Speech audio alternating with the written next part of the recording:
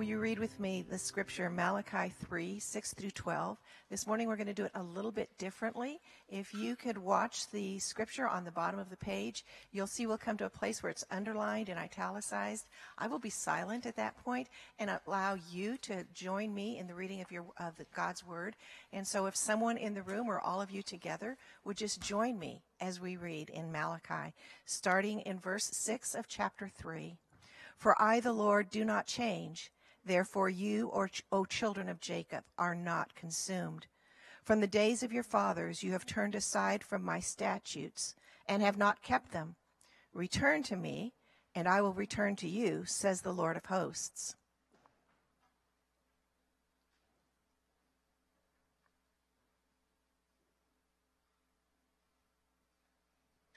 In your tithes and contributions you are cursed with a curse, for you are robbing me, the whole nation, of you. Bring the full tithe into the storehouse, that there may be food in my house, and thereby put me to the test, says the Lord of hosts. If I will not open the windows of heaven for you and pour down a blessing until there is no more need. I will rebuke the devourer for you, so that it will not destroy the fruits of your soil, and the vine in your fields shall not fail to bear, says the Lord of hosts. Then all nations will call you blessed, for you will be a land of delight, says the Lord of hosts. I have a question to sort of get us thinking as we get started this morning. And good morning. My name is Greg. I'm pastor here at FBC, and we're glad to have you with us if I haven't met you. And here's the question. What is worship? What is worship? While you're thinking about that question, the passage we're going to be at today in the scripture is Malachi chapter 3, verses 6 through 12, and we're also going to take a field trip from there over to Matthew chapter 6. So if you want to have your copy of the scripture out to follow along in the Bible as we work our way through this passage, you can find your way to Malachi chapter 6. So what is worship? Maybe you would have answered this way. Well, worship is when I go to church. Well, that's kind of different nowadays, isn't it? Seeing as how we're not able to make our way to one particular place where we gather around with people that we're familiar with, and we're having to go to church in a way maybe that many of us aren't used to. So what is worship if it isn't driving to a particular building and sitting in a particular seat and seeing particular people? Worship, we might think of it this way. Worship is acknowledgement. Worship is a recognition. Worship is celebration. Worship is directed toward someone or something, and it acknowledges that person or that thing and recognizes the nature of that thing. So we worship God when we think of who He is and what He has done, and we recognize that when we acknowledge who God is. Worship is celebration. Worship is a response. Worship is when we see one thing happen and we respond in a particular way. We might be familiar with this sort of response thing. If you're driving down the road and you need to turn in and the driver in front of you lets you go in, they wave you through. Go ahead and go on in. As you're making the turn, you're going to wave back at them as a way of recognizing what they did. And that's one of the ways worship works, is it's a response to something. Worship is cheer. Worship is recognition when something good has happened, and expressing cheer and happiness because something good has happened, and acknowledging the source of that good thing. Worship, on the one hand, is planned. That is, we think about it, we say, well, we ought to worship. But on the other hand, worship is spontaneous. And how can something be both spontaneous and planned? We'll think of it this way as you might think about going to see your favorite football team play. Maybe you drive up to Eugene to watch the Oregon Ducks play, and something good happens on the field, and the Ducks score a touchdown, and you spontaneously jump from your seat and you cheer. And you're getting loud, and everybody else is getting loud. And you'd say, well, see, that was a spontaneous response to something occurring. But then you think about it, you say, well, no, it really wasn't spontaneous, was it? Because you had to buy the tickets at a certain point, and you had to take the day off of work to make your way up to Eugene, and you had to buy gas for the car, and you had to make sure you made your way to the seat on time. So on the one hand, it was spontaneous in the moment. On the other hand, it was very disciplined and planned. You made intention to go there, and you planned on getting to the game. And when you got to the game, you were hoping something would happen that you could respond to by jumping up out of your chair and getting loud. And so what is worship? Worship is all these things. Worship is being moved to celebrate. Worship is being moved to celebrate out of a sense of fondness or out of a sense of affection for who God is and what God has done. And so to worship God, you have to love God. But we have to understand this about loving God. Loving God is sort of a way we think about God in terms of theology. You said, do you love God? And you said, well, yeah, of course. Love God with all your heart, soul, mind, and strength, and love your neighbor as yourself. But as I heard once quoted from somebody about marriage, they said, I love my wife, but sometimes I don't know if I like her that much. And this is what happens with God. We love God. We say, well, he died on the cross for me, and he's provided everything I ever needed. Well, but do you like the guy? Do you have a sense of fondness and a sense of affection for God? Do you have a sense in your heart of being moved by what he has done to warm your heart, to reach out to him and to celebrate him and to cheer him and to acknowledge him? Maybe another way of asking this, and I don't mean to offend you, but in your own heart and how you think about God, is God likable? Is God a good guy? If you had the choice between hanging out with God on the weekend or your friends, would you say, well, my friends are more fun? And here's the point we're going to make, and here's what the title of our message is for today. To worship God, you must like him. To worship God, you have to like him. And all we're going to do this morning is very, very simple, just looking at 2 or 3 different ways that I might suggest from the Scripture that God is likable. And in fact, he is worth loving. And because he is such a good God, we can respond to him with fondness and respond to him with worship that comes from our heart. Whether we're gathered in a room at a church building or whether or not we're gathered around a little iPhone screen or a television screen in our living room, worship is a question of how am I responding to who God is and what he has done, and really getting at the root of it is, do I like him? To worship God, you must like him. So the first thing we must learn about God to really have our affection devoted to him is this. To worship God, you must like him, and pay attention to one thing in particular about God that is really amazing: God's persistent grace. God's persistent grace. So let me tell you a little story about a kid. A kid is talking to his dad, and his dad is just ready to go off to work, and the kid has his plans for the day. He's going to play some video games. He's going to go outside and run around a little bit, and maybe later on, text his friends and all kinds of things. And his dad says, "Listen, no, I got your morning lined out for you. There's a list of chores on the fridge, and those are going to be done. I'm going to call in at noon and make sure you're done with those." And the kid is furious because he had his plans. He was lined out. He knew what his day was going to look like, and his dad had the gall to intervene and ruin his whole day by giving him a bunch of chores to do in the morning.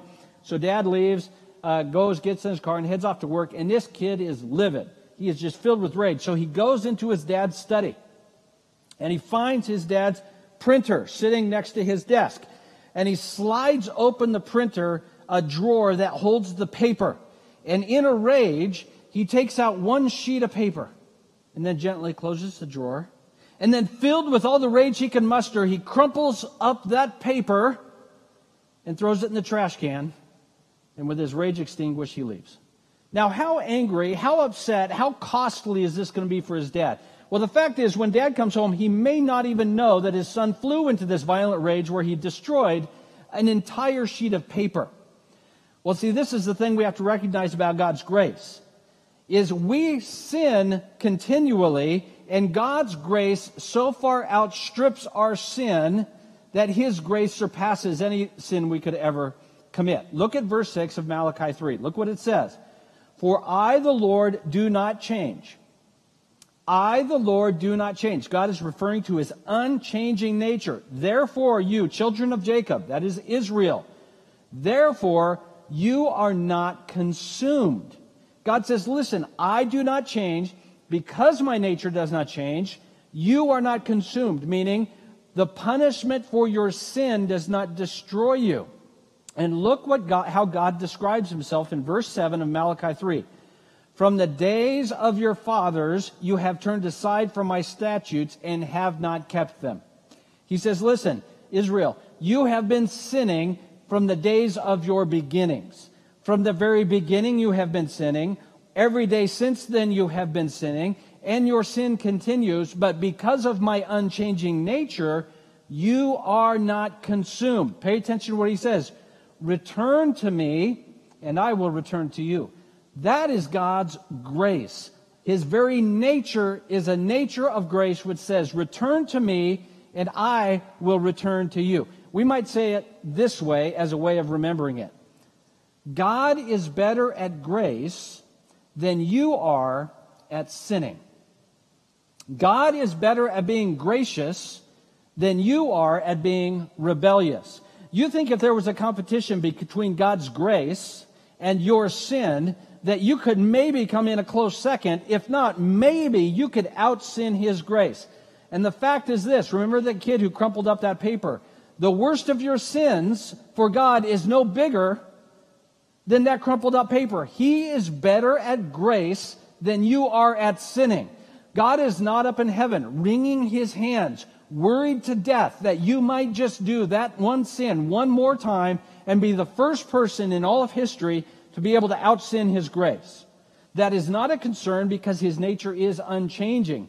He is better at being gracious than you are at being rebellious, and He says this over and over and over again, return to me, and I will return to you. You must worship God. To worship God, you have to like Him. And one of the things we can really love about God is God's persistent, never-ending, I might even say stubborn grace. God does not change. God does not change in the way that He extends grace, in the way He extends mercy. He continually, over and over and over again, lovingly and graciously receives those who return to Him. Now, how do we know how far God is willing to go in extending grace to us? How far is God willing to go to demonstrate His love for us? And how far He is willing to go is described most accurately by the cross. The cross is how far God is willing to go to extend grace to sinners. If you wanted to rebel against God, all you've got is your sin. But when God wants to extend grace to you, He extends the cross to you. You don't compete with God's grace. The cross is where Jesus went to die to pay the penalty for all of our rebellion, all of our sin, to bear on Himself the punishment we should have received for our rebellion. And God offers us the cross. God offers the payment for our sin merely because that is what He is like. He is gracious and He is merciful. And the best way of describing His grace is Jesus dying on the cross for you and me. The cross was expensive. It cost Jesus His life. The cross cost Jesus His life. But Jesus can't stay dead because Jesus is God, so Jesus is raised from the dead. God can afford your sin. God can more than afford your sin. It wasn't even a close contest. It's not like you almost outsinned His grace. It's not like humankind nearly undid God's plan of redemption.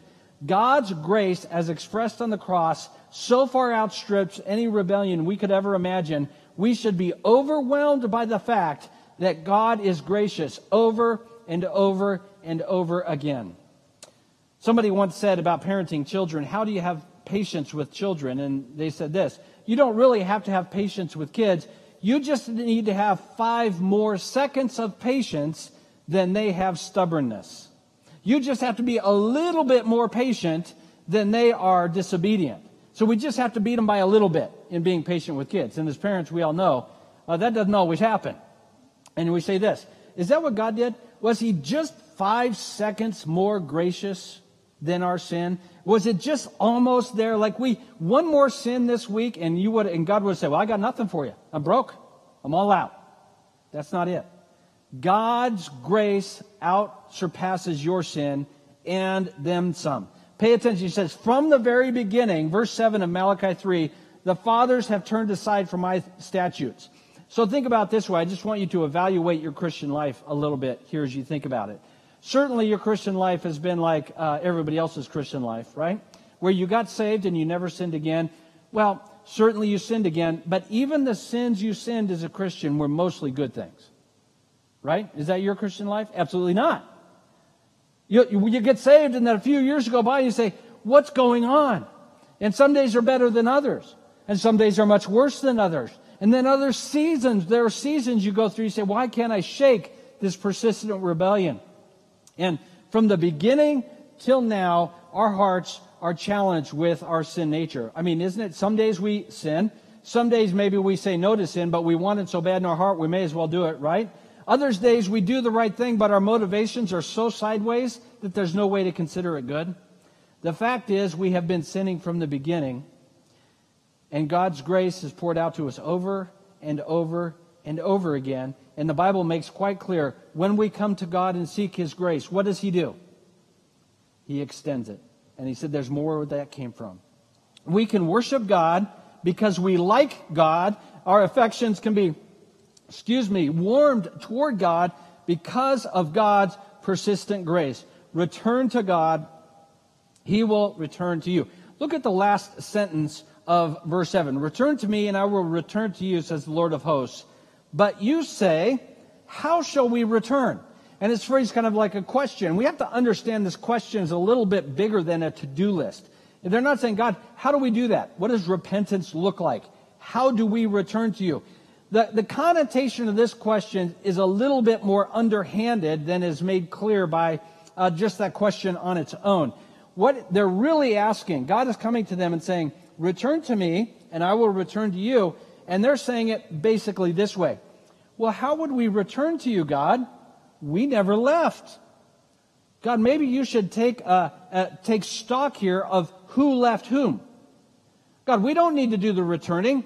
You need to do the returning. So the question here is, how do we return? Is there's a little bit of cynicism, a little bit of questioning God's goodness here and saying, God, I don't have anything to repent of. I haven't done anything that bad. God, in fact, it's a little bit offensive that you think I should own my sin. I don't think my sin is that bad, and you need to get off your high horse. You need to get over yourself, God. And this reveals a little bit something about how we experience God's grace. We experience God's grace most profoundly when, by the power of the Holy Spirit, we're most honest with our need of grace.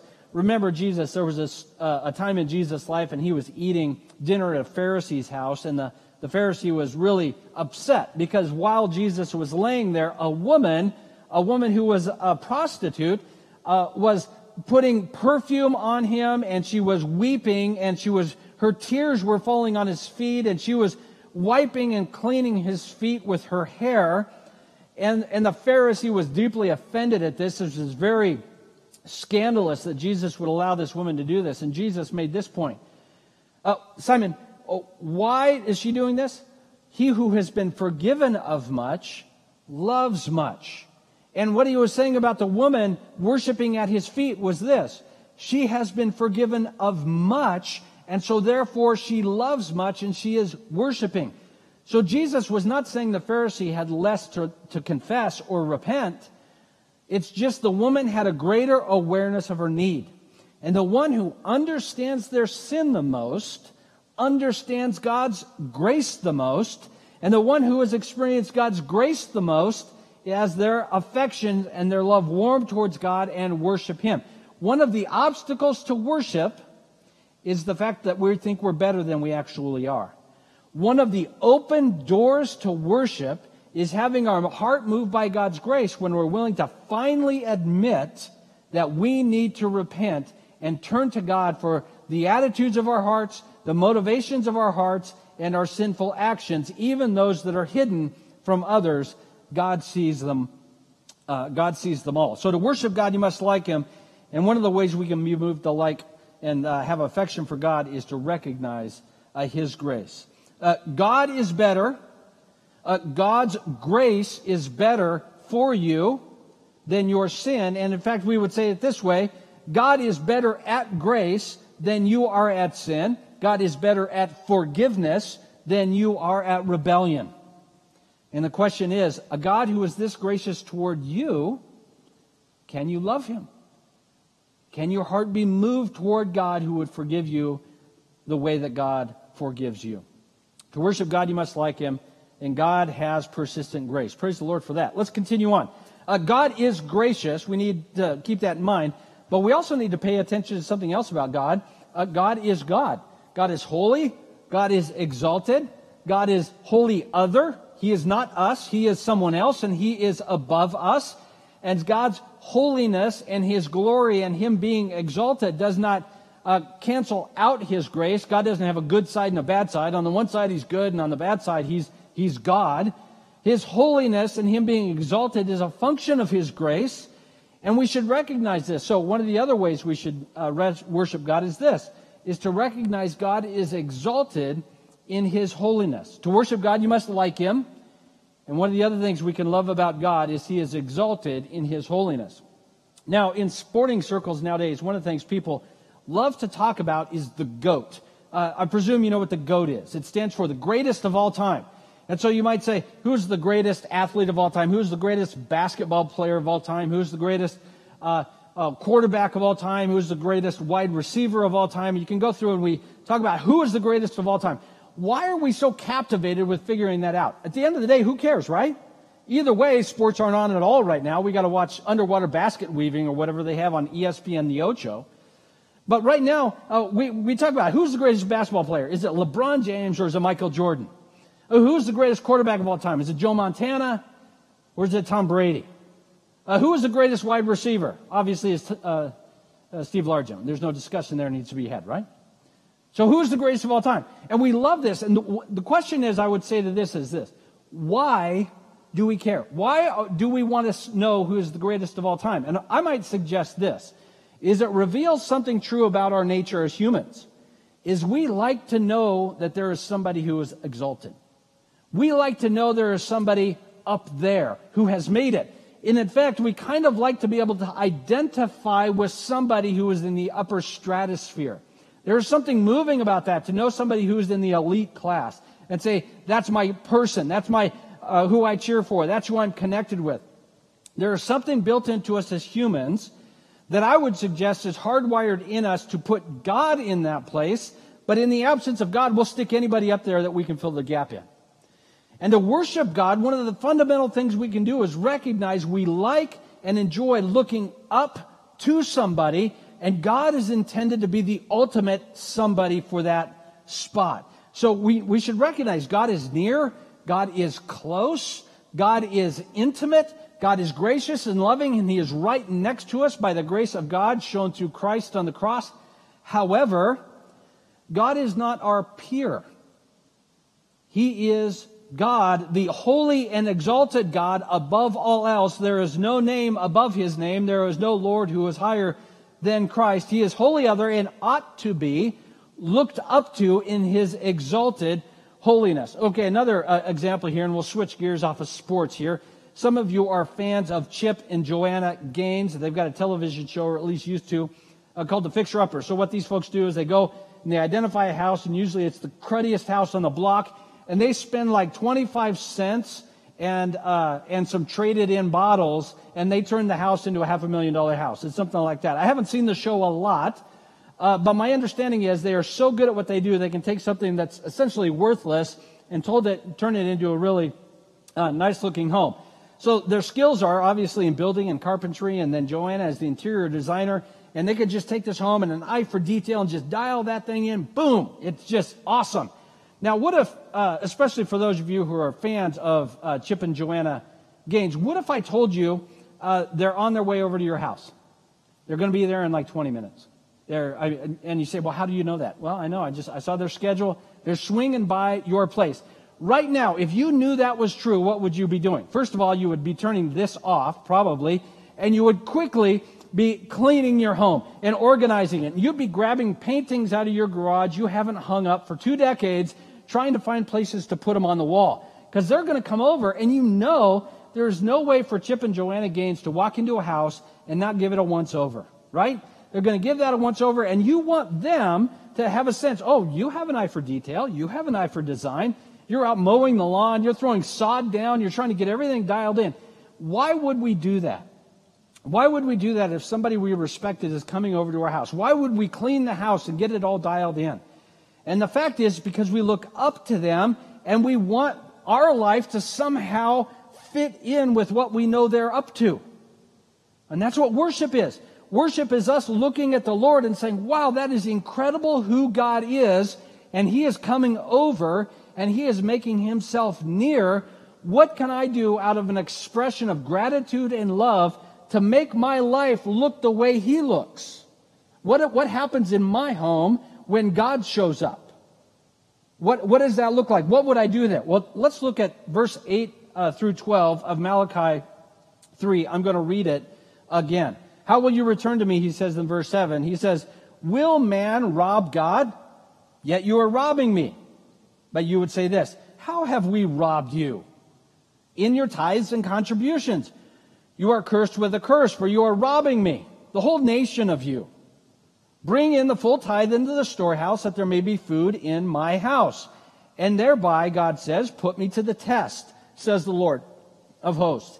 Test me if I will not open the windows of heaven for you and pour down for you a blessing until there is no more need. I will rebuke the devourer for you so that it will not destroy the fruits of your soil, and your vine in the field will not fail to bear, says the Lord of hosts. Verse 12, then all the nations will call you blessed, for you will be a land of delight, says the Lord of hosts. So what he says is this, I have called you as my people, and so therefore, how do you worship me? And the thing is, they knew exactly how God liked to be worshiped because He outlined it in a high level of detail in the law of Moses. And God says, here is how my people are to worship me. And He gave them the law of Moses. They were to set up a tabernacle, and there were to be priests who were to be in their tabernacle to serve as representatives for the people. And the people were to participate in the worship at the tabernacle in a number of ways. They were to bring sacrifices in to recognize their need for forgiveness. They were to bring offerings in to provide for the service of the tabernacle, so the priests and the Levites would have something to eat. They were to bring offerings in. Sometimes they would bring offerings in. Part of it would go into the tabernacle. The other part, they would take out to their temporary shelter, and they would set it up with friends and family, and they would have a feast. And they would worship God by having a big buffet, and they would eat together. And they would worship the Lord by eating together and also participating in the tabernacle. They would worship God by recognizing who God is and what He was up to. And for the people of Israel, it was very clear. What is God up to? Seeking to communicate His redemptive plan through the work of the tabernacle. And God wasn't playing around. He didn't say, you can worship me at the tabernacle or kind of any old way you want. He was saying, no, to worship me, you must worship me in the way I have prescribed. And He was very particular about it. And we say, well, why was God so particular about it? Why was He so finicky? And the reason is this, is because the worship at the tabernacle was intended to represent and make clear the people needed a more permanent Redeemer. As it says in the New Testament, the blood of sheep and goats could not wash away sin. Another Redeemer would need to come who could permanently handle our sin problem, and that Redeemer is Jesus Christ, the Son of God. So the tabernacle is intended to make people think we need a Redeemer, and we know that Redeemer is Jesus Christ, the Son of God. So since the tabernacle makes us think of Jesus, it makes perfect sense that God is not willing to compromise on something that sheds light on the work of redemption through His Son, Jesus Christ. He took the tabernacle so serious because He takes Jesus serious, because Jesus is our Redeemer, the Son of God. And so the people were to worship God in the way God had called them to worship. Seek God the way God had told them. Worship God on His terms by following the temple law. And so the temple rules had all kinds of rules. They were to bring in a certain amount of grain each year and a certain amount of money each year. And they were to provide certain kinds of sacrifices. For the Levites who were in the temple, that was the way in which they lived. The offerings were given. Some of them were burned up, but much of the offerings were given so the priests would have something to eat, because the priests were not given a land inheritance the way the rest of Israel was. And so the people worshiped God. God provided for His temple service as a way of communicating Jesus is coming. And he is saying to his people, you have to worship me in my way. And the people had long since abandoned God's temple. They were worshiping God on every high hill. They had set up their own altars, and most of their altars were altars designed to bring them delight and pleasure in their own flesh through eating and drinking and sexual promiscuity. And so what they said is, God, your way is a pain. We're going to set up another way of worshiping, which is everything we've ever wanted. And so instead of worshiping God, essentially they were worshiping themselves.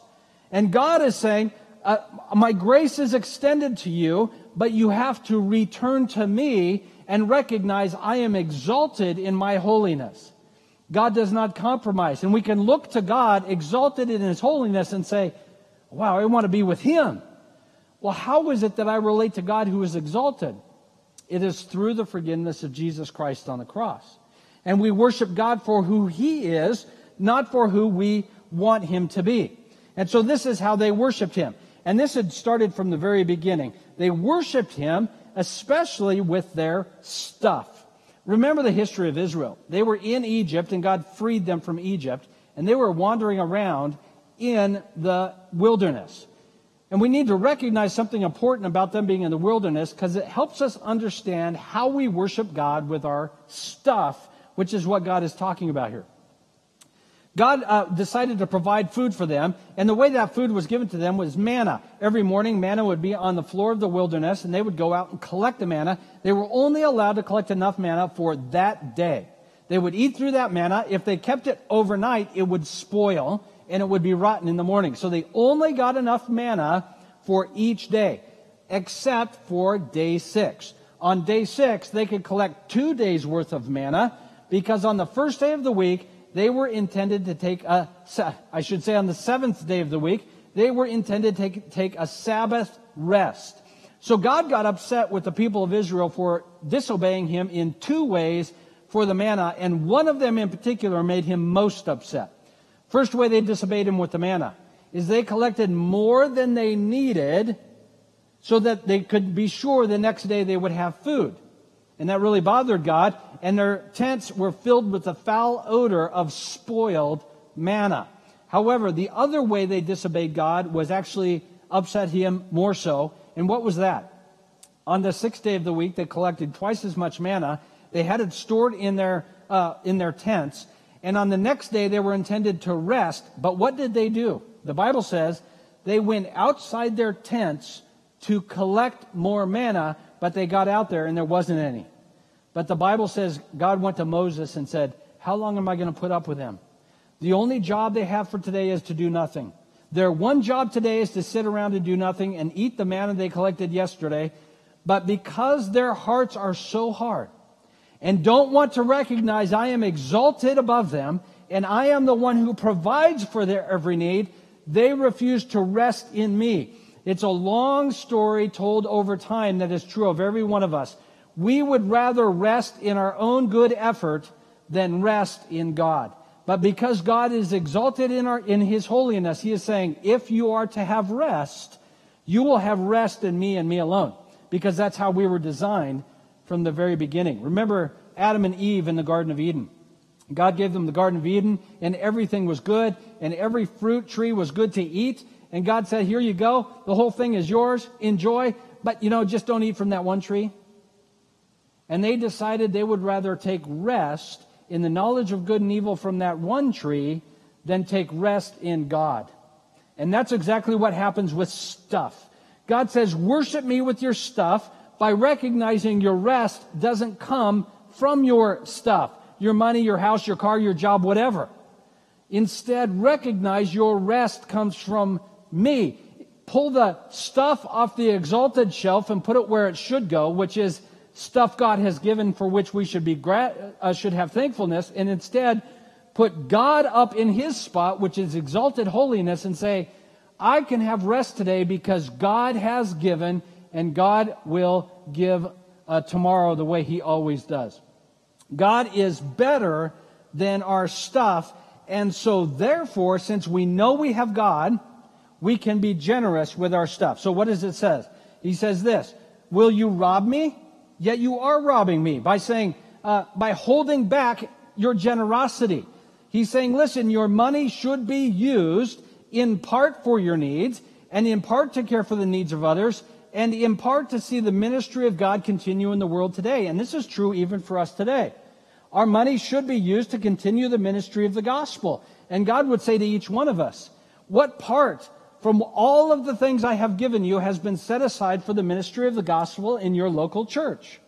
And yes, I would say fundamentally the primary place we should support the ministry of the gospel is our local church. And if God continues to give, then we also support other ministries that do the work of the gospel. And we have open hands to also be generous to others who have needs. And then we recognize everything else that we haven't given away is still God's, and we worship Him even with the stuff that we use for our own needs and for the needs of our family. So it's not just about giving to the church, it's about understanding whose stuff is it. Everything we have, God has given to us. And now He is simply saying, taking all the things God has given us, how can we worship Him recognizing He is exalted, our stuff is not exalted?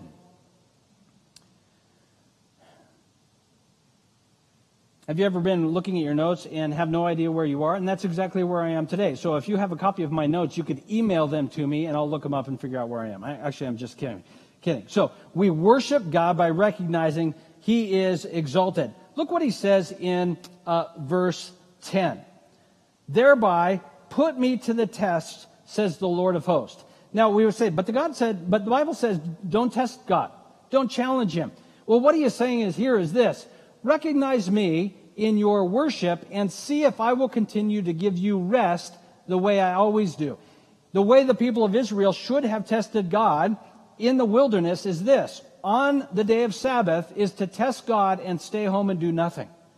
To do nothing on the day of Sabbath and see if God would provide. And He says, I will provide. He says, put me to the test when you use your stuff that I have given you to worship me, and see if I will not also make sure you have all you need. And this is a story He's recalling back from a time in the people of Israel. The capital of Israel was surrounded by an army, and the city was under an extreme famine. And the prophet told the king, don't worry about it. Tomorrow, the city will have all the food that it could possibly need. And the general who was listening to this says, listen, if you opened up the windows of heaven, there would not be enough food to provide for this city. And the prophet said to that general, you will see it with your own eyes, but you won't eat of it. In the middle of the night, that great army that was surrounding the city was thrown into confusion by God Himself, and they fled their encampment. A few lepers decided to go look at what was going on in the camp, and they discovered the enemy army had fled. They went and told the city the good news. God has driven the enemy away, and all of their stuff is still sitting out there. The whole city went out and plundered the enemy's camp, and that day, as God had said, they had more than enough. And that general saw it with his own eyes, but because of the stampede of people making their way to the camp, he was trampled and killed. And this is what God is saying to us. If we are willing to worship God with our stuff, He says, test and see that I will not provide also. Worship God, you must like Him, and we must recognize that God is exalted in His holiness. Okay, so what are the two things we've covered so far? God is persistent in His grace, and God is exalted in His holiness. But we might think of something like this. There's been a lot of people who have been really successful business people on the one hand, and on the other hand, we hear later on, especially, their reputation was such that they said, boy, yeah, that guy was really successful, but he was a real pain to be around. And maybe we would say that. Is God just a really good God, highly and exalted, but is He kind of a pain to be around? Well, let's look at that in a little more detail over in Matthew chapter 6. So why don't you flip in your Bible over to Matthew chapter 6. It's actually probably not that far. Malachi is just before Matthew, so it's probably just a few pages. And look at Matthew chapter 6, beginning in verse 25. I'm going to read verse 25 through verse 33. And this is a passage you're real familiar with, but let's read it nonetheless. Therefore I tell you, and this is Jesus preaching, Sermon on the Mount. Therefore I tell you, do not be anxious about your life, what you will eat or what you will drink, nor about your body, what you're going to put on. Is not life more than food, and the body more than clothing? Look at the birds of the air. They neither sow nor reap nor gather into barns, and yet your heavenly Father feeds them. Are you not of more value than they? And which of you, by being anxious, can add a single hour to his span of life? And why are you anxious about clothing? Consider the lilies of the field, how they grow. They neither toil nor spin. Yet I tell you, even Solomon in all his glory was not arrayed like one of these. But if God so clothes the grass of the field, which today is alive and tomorrow is thrown into the oven, will he not much more clothe you, O you of little faith? Verse 31, therefore, do not be anxious, saying, what shall we eat, or what shall we eat, or drink, or what shall we wear? For the Gentiles seek after all these things, and your heavenly Father knows that you need them all. But seek first the kingdom of God and his righteousness, and all these things will be added to you. Therefore, do not be anxious about tomorrow, for tomorrow will be anxious for itself. Sufficient for the day is its own trouble. To worship God, you must recognize his persistent grace, see that he is exalted in holiness, and finally, we can like him and love him because of his tender care. To worship God, we must like him, and we must recognize one of God's characteristics is his tender care. This passage talks a lot about eating and drinking. We think about two kinds of meals. Think about this. Maybe you would have a Marine who's going into the mess hall, and he's getting his food, especially if he's in a combat zone. Now, while the military is very concerned about making sure their Marines are well fed, they are not necessarily overly concerned about whether or not they enjoy that meal on a day in and day out basis. It might be said, hey, listen, you got your 3 square meals a day. You can imagine a soldier, especially in a combat zone, going up to the cook and saying, I really think you could have got a little bit different seasoning on this brown stuff on this platter. I'm not sure what it is, and I'm not sure if the temperature was quite right. I think you're close, but you're not quite there. What would the cook say to that Marine out in the combat zone? Suck it up, buttercup. Eat your food. No one cares whether you like it or not. Now, so there's one meal, okay? Now think of another meal. You've got a young man. He's really interested in this young woman, and they've been dating for a little while, and he's told her, listen, I want to make you dinner. And so he knows what she likes to eat, and so he goes and he prepares just the meal she wants to eat, and she comes over, and he's got the table laid out with a tablecloth that's her favorite color, and he's lit some candles, and he puts the food there in front of her, and he serves his own food. And as she's lifting that fork to her mouth and takes a bite, what do you think he's doing? He's staring at her, isn't he? He wants to know what? What does he want to know? Does she like it?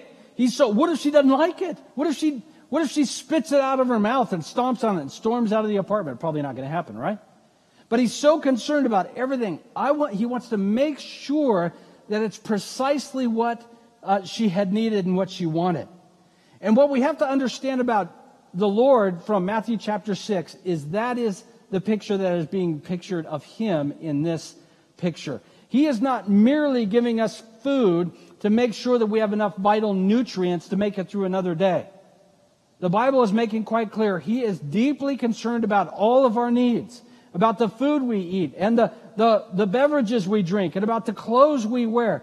He is not a dispassionate provider doling out food rations to his people.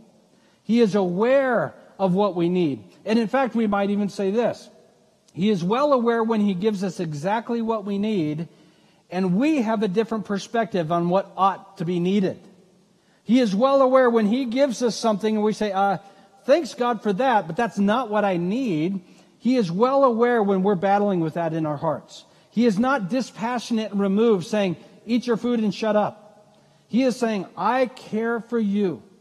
He is a tender provider, knowing what is going on in the recesses of our heart, providing for us precisely what we need, and in fact, hoping and seeking that in that provision, we might turn to him in gentleness and love, say, God, you are a great God who provides for all that is needed. First thing to pay attention to in Matthew chapter 6. Look in verse 25. Is not life more than food, and the body more than clothing? How would that be possible? If you don't eat, you die, right? If you're not dressed, you're naked and ashamed and cold. How could the body be more than food and the body be more than clothing? How could life be more than food and the body be more than clothing? That could only be the case if life is more than this life. That could only be the case if there is more to life than today. That is the case if in Christ we have found hope. We know our life lasts forever, and so therefore, what I truly need is not based mostly on what this moment holds. What I truly need is what I know eternity holds. And God is saying the first thing we have to recognize in His tender care for us is that our life is more than the physical needs we need today. God knows this. And God puts so much value on who we are, not who we are this short lifespan, but who we are forever with Him, that He will tenderly give us everything we need. A way we can understand this is if we could sit back, and one day we're going to be able to do this, we're going to be able to sit back and look at our whole life from the beginning until all of eternity when we're present with God. You can choose any particular day of your existence on this earth, and you will say to God, Are you serious, God? You were so generous. Now, from where we sit today, we're sitting here in this moment, and the economy is shut down, and people are getting sick, and we wonder if everything's going to work out. We're saying, Are you serious, God? This is the plan? I got about a dozen plans that are better than this plan. However, when we get to heaven's shores and can look back at everything God has been doing, our perspective will change. And Matthew 6, when we're filled with the faith of God, changes that perspective to now, and we can say, God, are you serious? You have provided everything I have needed for this moment. Your generous and tender care is overwhelming, and it requires a heart of faith empowered by the Spirit to do that. So the key point is this: God values us, and the degree to which He values you informs how He is going to provide for you today. And you say, well, how do I know how much He values me? You look at the cross. He was willing to give up His own Son to the cross that your sin might be paid for. That is how much He values you. He values you more than the sparrow. He values you more than the grass of the field. He values you so much, He would give His own Son to pay for your sin. Since that is true, we can know because of what His value is for us, He will pour out His provision on us even today, even in this moment. And so all He's asking us to do at the end of Matthew chapter 6 is this: set your heart, your hopes, your dreams, your anticipations on the very best thing. Verse 33, seek first the kingdom of God and His righteousness, and all the other things that you need, let God take care of those. All He is saying is set your heart on the very best thing. Have high value and taste, and say, I'm not going to settle for second best. I'm only going to settle for the absolute best thing this universe has to offer. And His name is Jesus, and He is exalted and holy, and He is sitting next to the throne of the Father, making intercession for me today. God, you have provided well beyond what I deserve. Why is this an issue? Because our sin makes us worship stuff. Our sin makes us worship stuff. When we have lots of stuff, we worship stuff by saying, I've got all I need. God, welcome to the party, I guess, but God, I'm pretty much squared away. When we don't have enough stuff, we say, I would be okay if I had more stuff. So what sin does is it twists our heart. Instead of finding our rest and our provision in God alone, we look for it in our stuff. And all the Bible is trying to do is free us. Free us from the shackles of stuff that will never give us what God can give us. And finally say, you know what? Today has enough to worry about. Tomorrow's going to handle its own business. I'm going to rest in the Lord who lasts forever and trust that He will provide according to His generosity and His tender care. To worship God, you have to like Him. God's persistent grace, God's exalted holiness, and God's tender care. Okay, just a couple of quick things by way of summary, and then we'll close with a song. First thing, let's think about the cross of Jesus Christ. Jesus has known everything you would ever do. He knows everything you will ever do, and He died on the cross anyway. He paid it all, and it didn't make Him go broke. If it would have cost more to pay for your sin, God could have afforded it.